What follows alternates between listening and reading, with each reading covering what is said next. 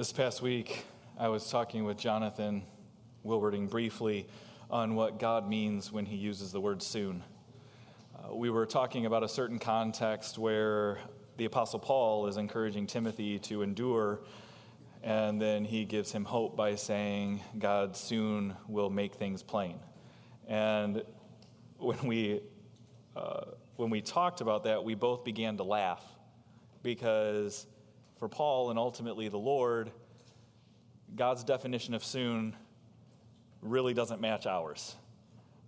It seems like his soon is our really long. And it kind of makes me think about children. If you've ever had young children or you've been around young children, and if you say just a second, or if you say in just a little bit, or it's going to happen soon, or even after church today, Mom, Dad, when are we going to get in the car? Soon.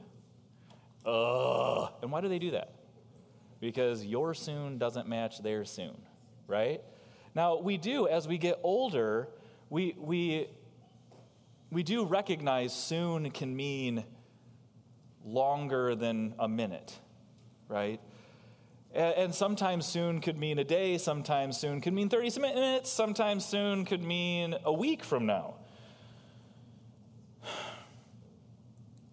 And as we get older, though, I think as we learn these things, our perspective obviously changes, even so much so that, well, let me say it this way. If you have had children ever, have you ever had an older person say to you, enjoy the moments because it goes by so fast? Have you ever had anybody say something like that to you? Let's just see a raise of hands, okay? It goes by so fast, and you're thinking, no, it doesn't. No, it doesn't. But you know what? When you actually get to a certain point and you look back, we often say, wow, that went so fast. And I can't help but wonder if that's what it's going to be like when we see the Lord face to face someday. That when we see him, we'll say, wow, that went so fast. All the waiting, all the enduring in this life will then seem like a mist that disappears. But as we go through this life, it can feel very long. That's why, by the way, I really love the phrase that the days are long, but the years are short. And I'm so thankful in the midst of this life, in the midst of what the Bible even says, this short life, that God doesn't have an angry response to his children and just say to us when we're waiting. He doesn't just say, buck up. It's not a long time. Stop complaining. Stop acting like a child. We are his children. Instead, he comes alongside of us and he consistently shares with us the reality and what reality is and what he promises to us in the midst of waiting. Now, I'm emphasizing waiting because waiting is a huge lesson for Abraham. God has given him promises, and we come to Genesis 17 this morning, and by this point in time, in Genesis 17, Abraham has been living in the land that God told him to go to. Can you just take a guess how many years he's been living in this land? Since chapter 12 to chapter 17, 24 years. 24 years, and what does he have to show for it? He has not acquired the land for himself and his offspring, and he doesn't even have offspring. 24 years, and he's still waiting. I don't know about you, that doesn't sound soon. That doesn't sound quick.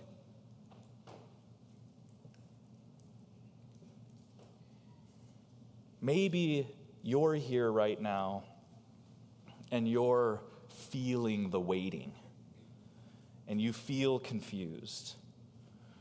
And I simply want to say to you that Abram, who is going to be renamed Abraham in this text, he is one who becomes the father of Judaism.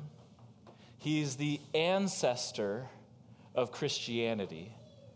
And then as well, in our world, Muslims claim him as well as the father of their faith. We have in this world today the three largest religions who trace their heritages back to Abraham. And I just want to ask you, what is Abraham known for? What spectacular thing did Abraham do? He waited. He waited on the Lord. He trusted and waited. Waiting matters to God. It's in the waiting that we find that we draw closer to him and we believe on him with greater fervency. That almost doesn't make sense to us, that waiting on him increases our faith. But I want to ask this other question. Why do we wait? Or why would Abram wait? And why would Abram continue to listen to the Lord?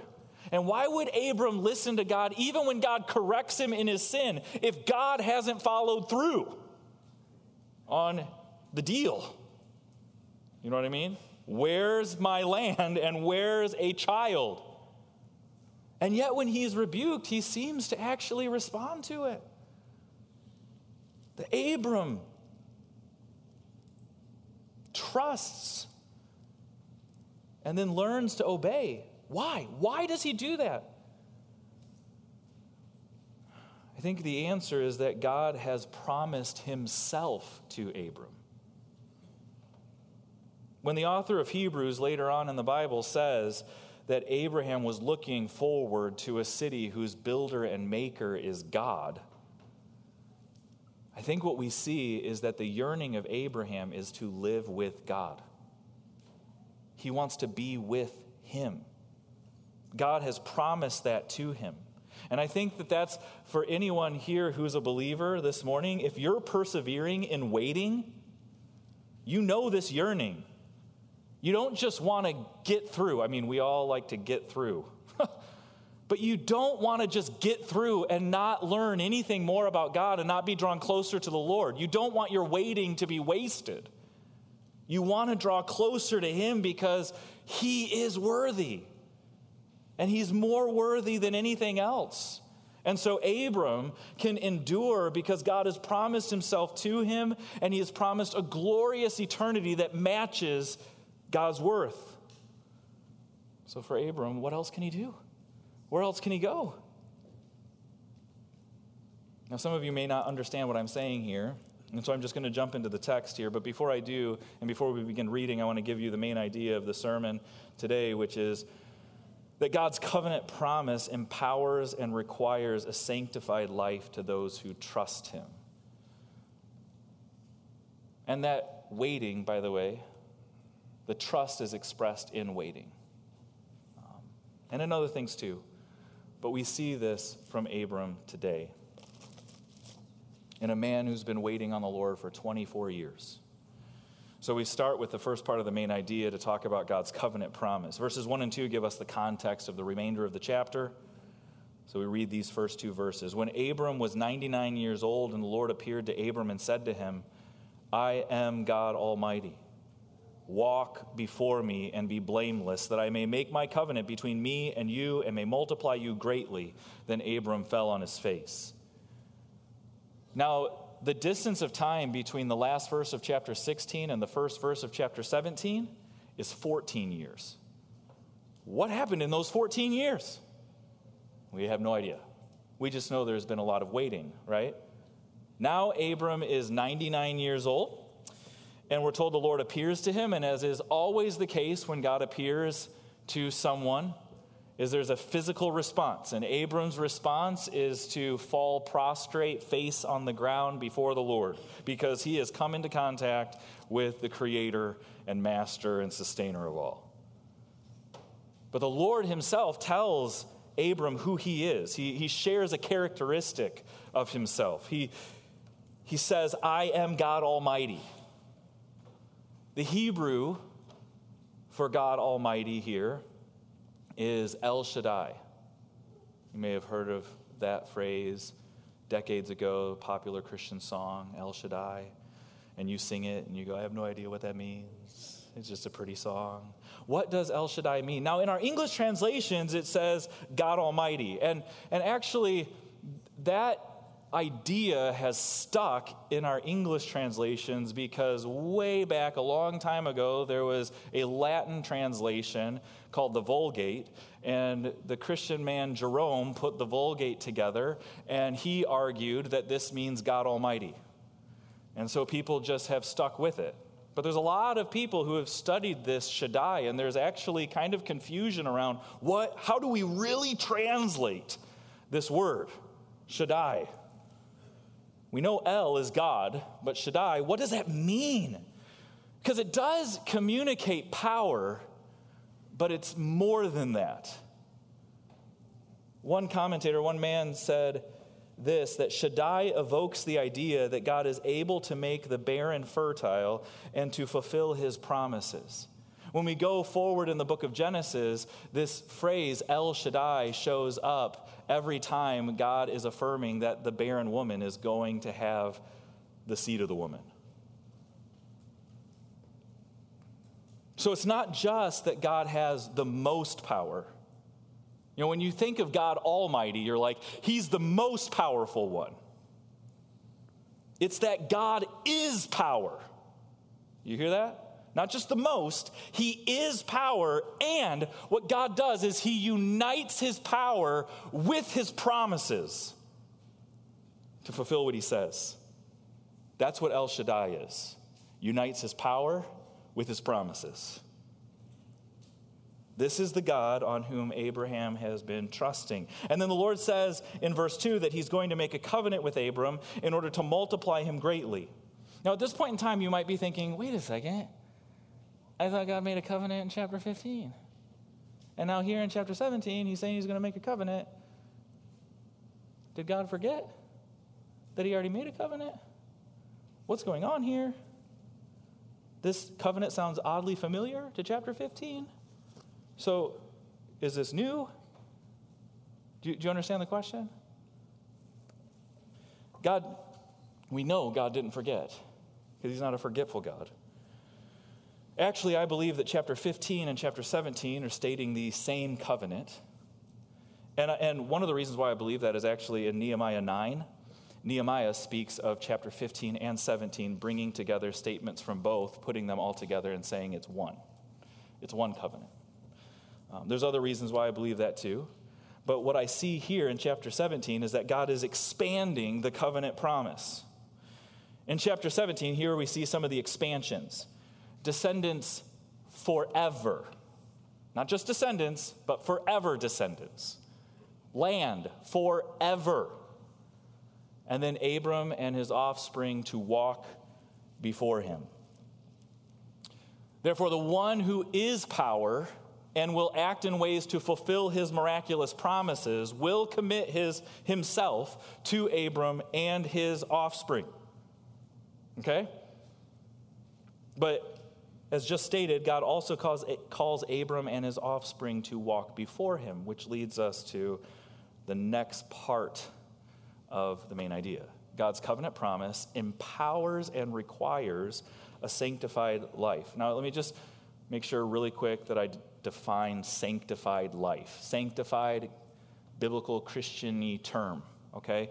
What does sanctified mean? It means to be set apart for. So we're set apart for God, and the Bible teaches us that he grows us in obedience to him.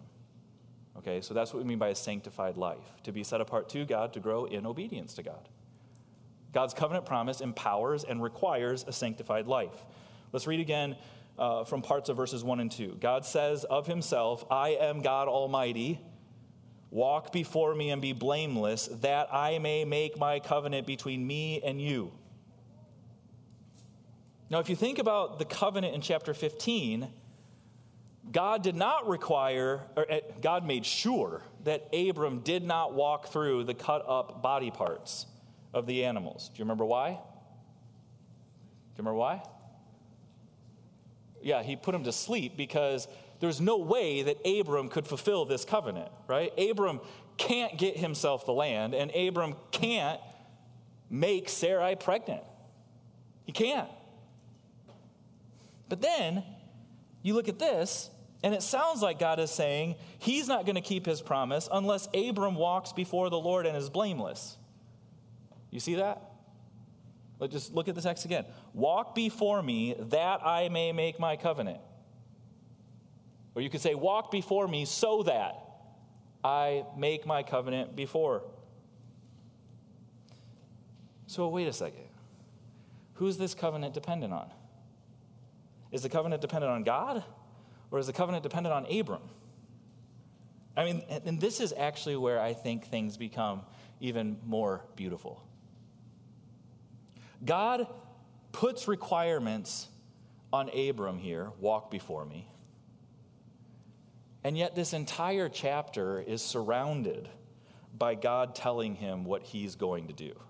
God telling Abram what God is going to do.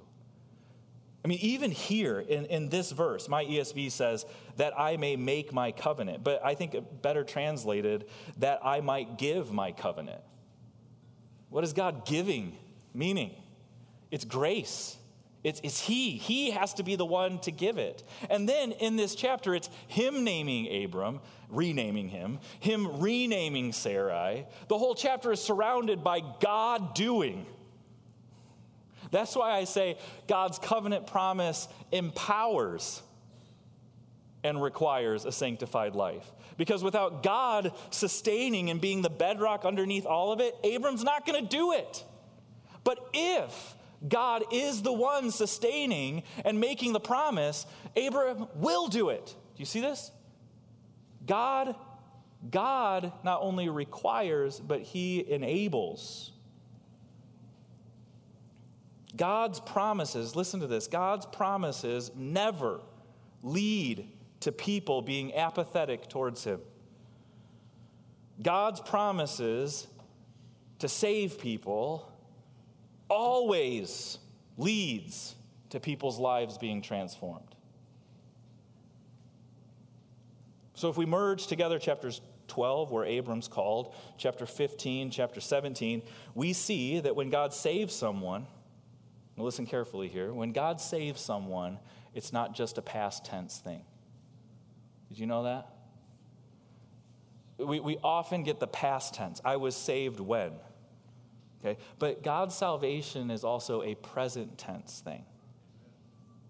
That it keeps going. If God has rescued you from your sin in the past, he continues to do that work in the present time. Did you know that? And that's what God is saying to Abram here in verse 2. Abram has had a reconciled relationship, I believe, since chapter 12. He trusted and believed and he went. But now we're looking at this covenant involving all of Abram's life, not just the past, but the present and, here in this text, eternity future. So with that understanding, let's see what this covenant entails. First, there's a requirement in the covenant. Walk before El Shaddai and be blameless. Now, to walk before means to live completely in the light of God's presence, knowing he's with you always. It's to live in light of God's presence always, aware of his promises and demands. This reminds me of what certain people, certain Christians, hundreds of years ago, they had this Latin phrase and they would say, coram Deo. And that means to live before the face of God. Every day we know his face is looking at us. You know, God is with you always, sees everything you're doing. And not only does he see what you're doing, he knows in here. He sees it all. We are to live in the light of his presence. That's what walking before him means. God is our life and our freedom. El Shaddai is working his power and his promises together for our eternal good. If you fail to walk daily, listen, just for application for us, if we fail to walk daily before the face of God, we are going to buy into the lies of temptation. Do you know that? You're going to believe that living for money, living for reputation, living for lust, living for good things like marriage and children, you name it, you're going to start to believe that's what life is all about if you don't live before the face of God. And yet sin always leads to death, no matter how small you think it is. To live before the face of God is recognizing only God can satisfy because he is El Shaddai. So God calls Abram to embrace and live in the freedom of the relationship he has. And then he calls him to be blameless. Now, this word for blameless doesn't have to mean moral perfection. It could just be interpreted to be living with integrity. However, it also can mean moral perfection. Having said that, I don't just want to emphasize the behavior, because this Hebrew word for blameless actually is a relational term. It's a relational term that means to have a wholeness in relationship. And in this context, it's a wholeness in relationship with God. Wholeness in relationship. And keep in mind here, this call isn't just for Abram. Verse 7 says that the covenant is for Abram and all his offspring. So if that's the case, I can't help but think about us. And you say, wait a second, I'm not a Jew, so he's not talking to me. And yet, in Galatians, we read that if you've trusted in Jesus Christ, you are Abram's offspring. So this does matter, to walk before him and live blamelessly, live in wholeness of relationship with God. Listen, if you meet someone, or if you are like this, someone who says that they're saved, but they live without care or concern about Jesus daily in their lives, they must have a different understanding of what saved means. Maybe saved means I have my get out of hell free card. Maybe saved means I prayed a prayer and now I'm all set and good to go to heaven. They're thinking of it just past tense. But being blameless is relationship. Where's your relationship with the Lord? Because we know what the Apostle James says, right? James says, faith by itself, if it does not have works, is dead. God saving us has present ramifications. Do you believe that? Do you trust that he has given you, as the offspring of Abram, that he has given you the power to do the miracles of killing sin in your life and loving him? Do you believe that? Empowering you to love and enjoy him. Now, getting back to Abram, how is he going to maintain this wholeness in relationship? Ultimately, it's going to be because of the Lord. The Lord is the foundation. That leads to verses 3 through 8, where God emphasizes his work in, through, and for Abram. This is the name change of Abram. And then we're also going to talk about Sarai's name change.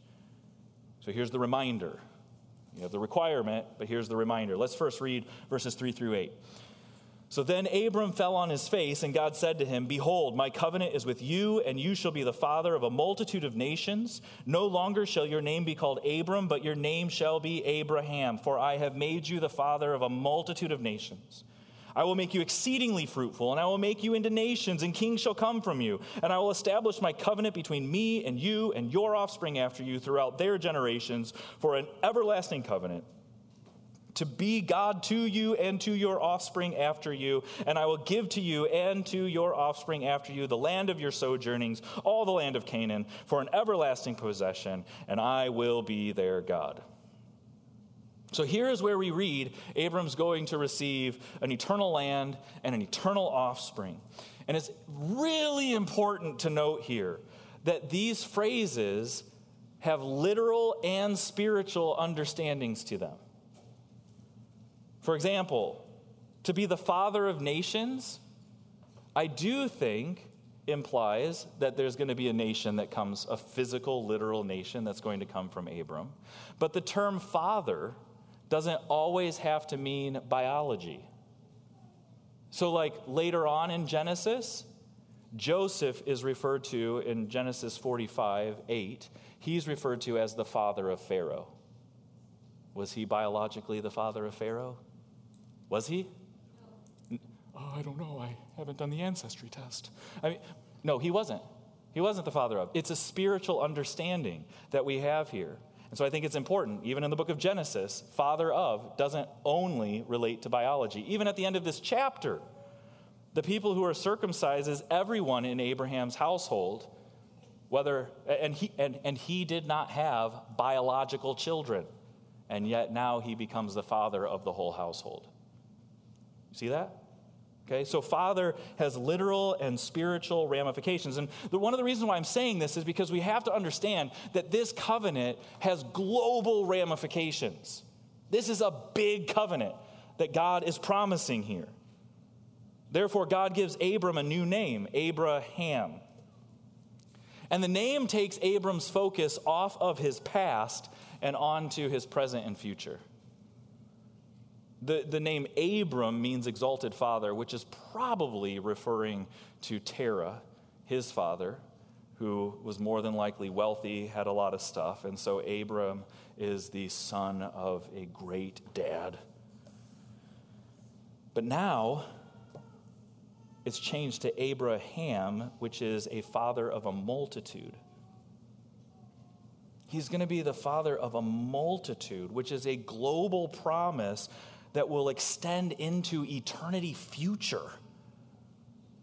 So now Abram is no longer simply identified by his past. Abraham is an identification. It's his identification that points to future glory. Sarai, it's similarly. In verses 15 and 16, look with me, it says, "And God said to Abraham, as for Sarai, your wife, you shall not call her name Sarai, but Sarah shall be her name. I will bless her, and moreover, I will give you a son by her. I will bless her, and she shall become nations. Kings of people shall come from her." Now, the names Sarai and Sarah actually have essentially the same meaning. But the name change is to indicate something different. Sarai means princess. Sarah means princess. But it's just a different kind of princess here. And so what we're looking at, it kind of reminds me of when Adam in faith names his wife Eve. You're the mother of all living. And he's looking forward to the promise of God. And here, Sarah, you are a princess. But it's more like you're the queen mother. You will have a child. Nations are going to come from you. Kings will come. God is going to keep his promise. So she is known by God's promise, not by her human past, but by God's promised future. And I just want to state this too, by means of hopefully encouragement to all of us. It is glorious that when God gives salvation, he changes our identity, right? We are children of God. We are, even as Kaiki said in the call to worship, we are now kingdom of priests. We are princes and princesses before our God, who is the King. That's our identity that then we should live in. Our identity should dictate to us how we then live, because this is the freedom and the power and authority that has been given to us. We are his spiritual children. Amen? I'm getting ahead of myself. God is continuing this covenant, and he's calling Abraham to walk before him and be known for God's promises towards him. And then God gives a sign of the covenant to Abraham. And a sign is simply that. If you drive down the road, and you're going to, many of you are probably going to go this direction down the road to go home, and you get to 152nd, and right before 152nd, there's a sign that has a picture of a stop sign on it. What does that mean? There's a stop sign ahead. The sign is just pointing out reality, right?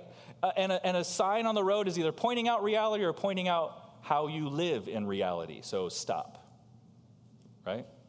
Very easy. So a sign, that's what a sign is in the scriptures. It's pointing out reality. It's telling us what something is. Now, God is giving Abraham a sign. It's going to be really hard for me. I've tried so hard from chapters 12 to 17 to keep saying Abram, and now his name's changed, and it's just totally playing with my brain. Okay, so if I say Abram, just show grace, please. Here we have the sign of circumcision. Why is this the sign of circumcision? It's because the promise relates to having children. The promise relates to having nations, and so you have a sign that relates to procreation, okay? So let's look at verses 9 through 14. God said to Abraham, "As for you, you shall keep my covenant, you and your offspring after you throughout their generations. This is my covenant which you shall keep between me and you and your offspring after you. Every male among you shall be circumcised. You shall be circumcised in the flesh of your foreskins, and it shall be a sign of the covenant between me and you. He who is 8 days old among you shall be circumcised, every male throughout your generations, whether born in your house or bought with your money from any foreigner who is not of your offspring," physical and spiritual, get that? "Both he who is born in your house and he who is bought with your money shall surely be circumcised. So shall my covenant be in your flesh, an everlasting covenant. Any uncircumcised male who is not circumcised in the flesh of his foreskin shall be cut off from his people. He has broken my covenant." So this is a perpetual, generational reminder. And we know why. Because it speaks to the reality of future generations, of Abraham's offspring. So we have a physical sign, reminds us of physical procreation. In addition, it's also a sign of the curse of the covenant as well, because it is purposeful irony here to say that one who is not circumcised will be cut off. Okay? So circumcision is a sign of God's promise and faithfulness, and also of the curse of the covenant if you don't trust him. And that leads us to the last part of the main idea, those who trust. Let's read verses 17 to 27. "Then Abraham fell on his face and laughed and said to himself, 'Shall a child be born to a man who's 100 years old? Shall Sarah, who is 90 years old, bear a child?' And Abraham said to God, 'Oh, that Ishmael might live before you.' And God said, 'No. But Sarah, your wife, shall bear you a son, and you shall call his name Isaac. I will establish my covenant with him as an everlasting covenant for his offspring after him. As for Ishmael, I have heard you.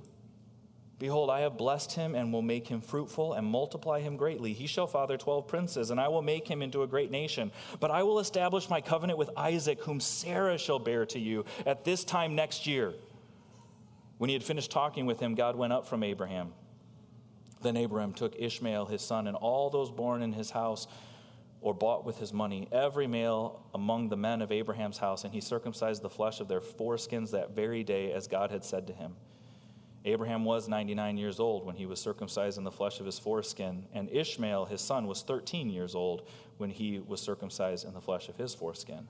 That very day Abraham and his son Ishmael were circumcised, and all the men of his house, those born in the house and those bought with money from a foreigner, were circumcised with him."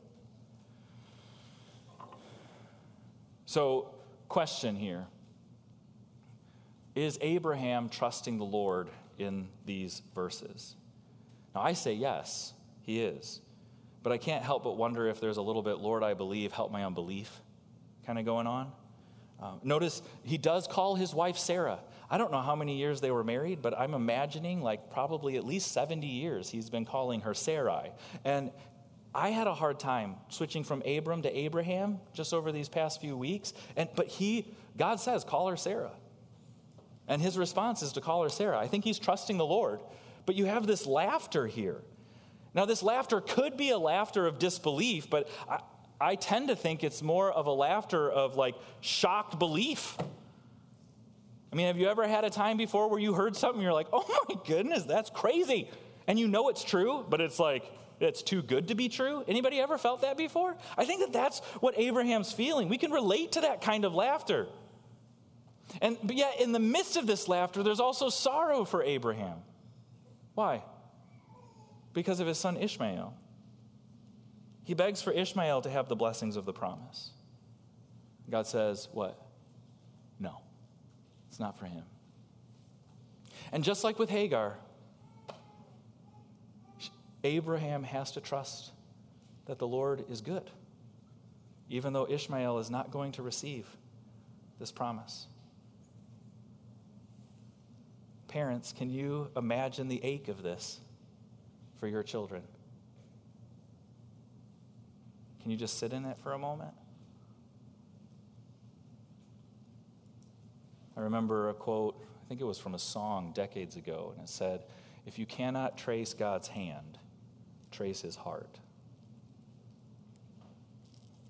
This is what God has called Hagar to do. This is what God has called Abraham to do. It's not going to be Ishmael.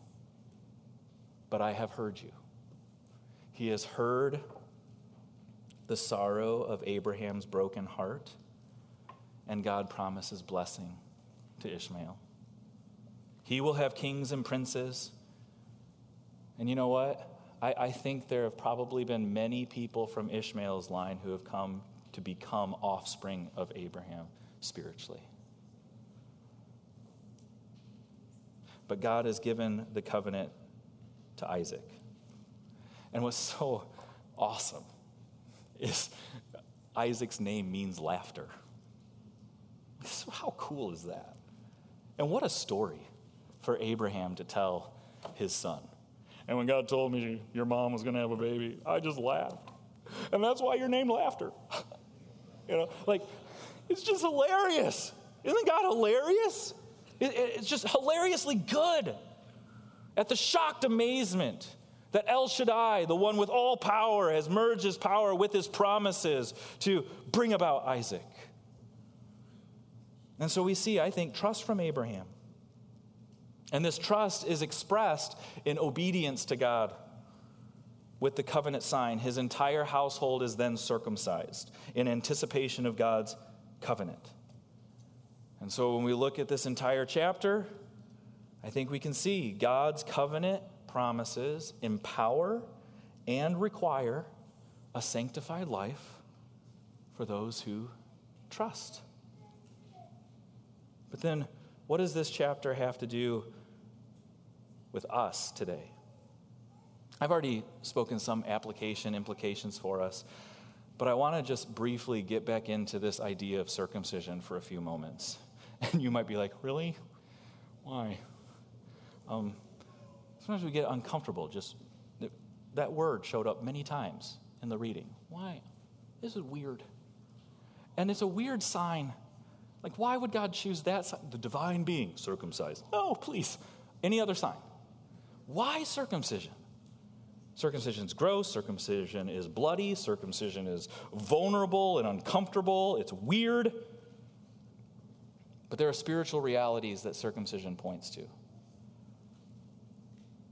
In Deuteronomy chapter 30, God prophesies a day when he says, "And the Lord your God will circumcise your heart and the heart of your offspring, so that you will love the Lord your God with all your heart and with all your soul, so that you may live."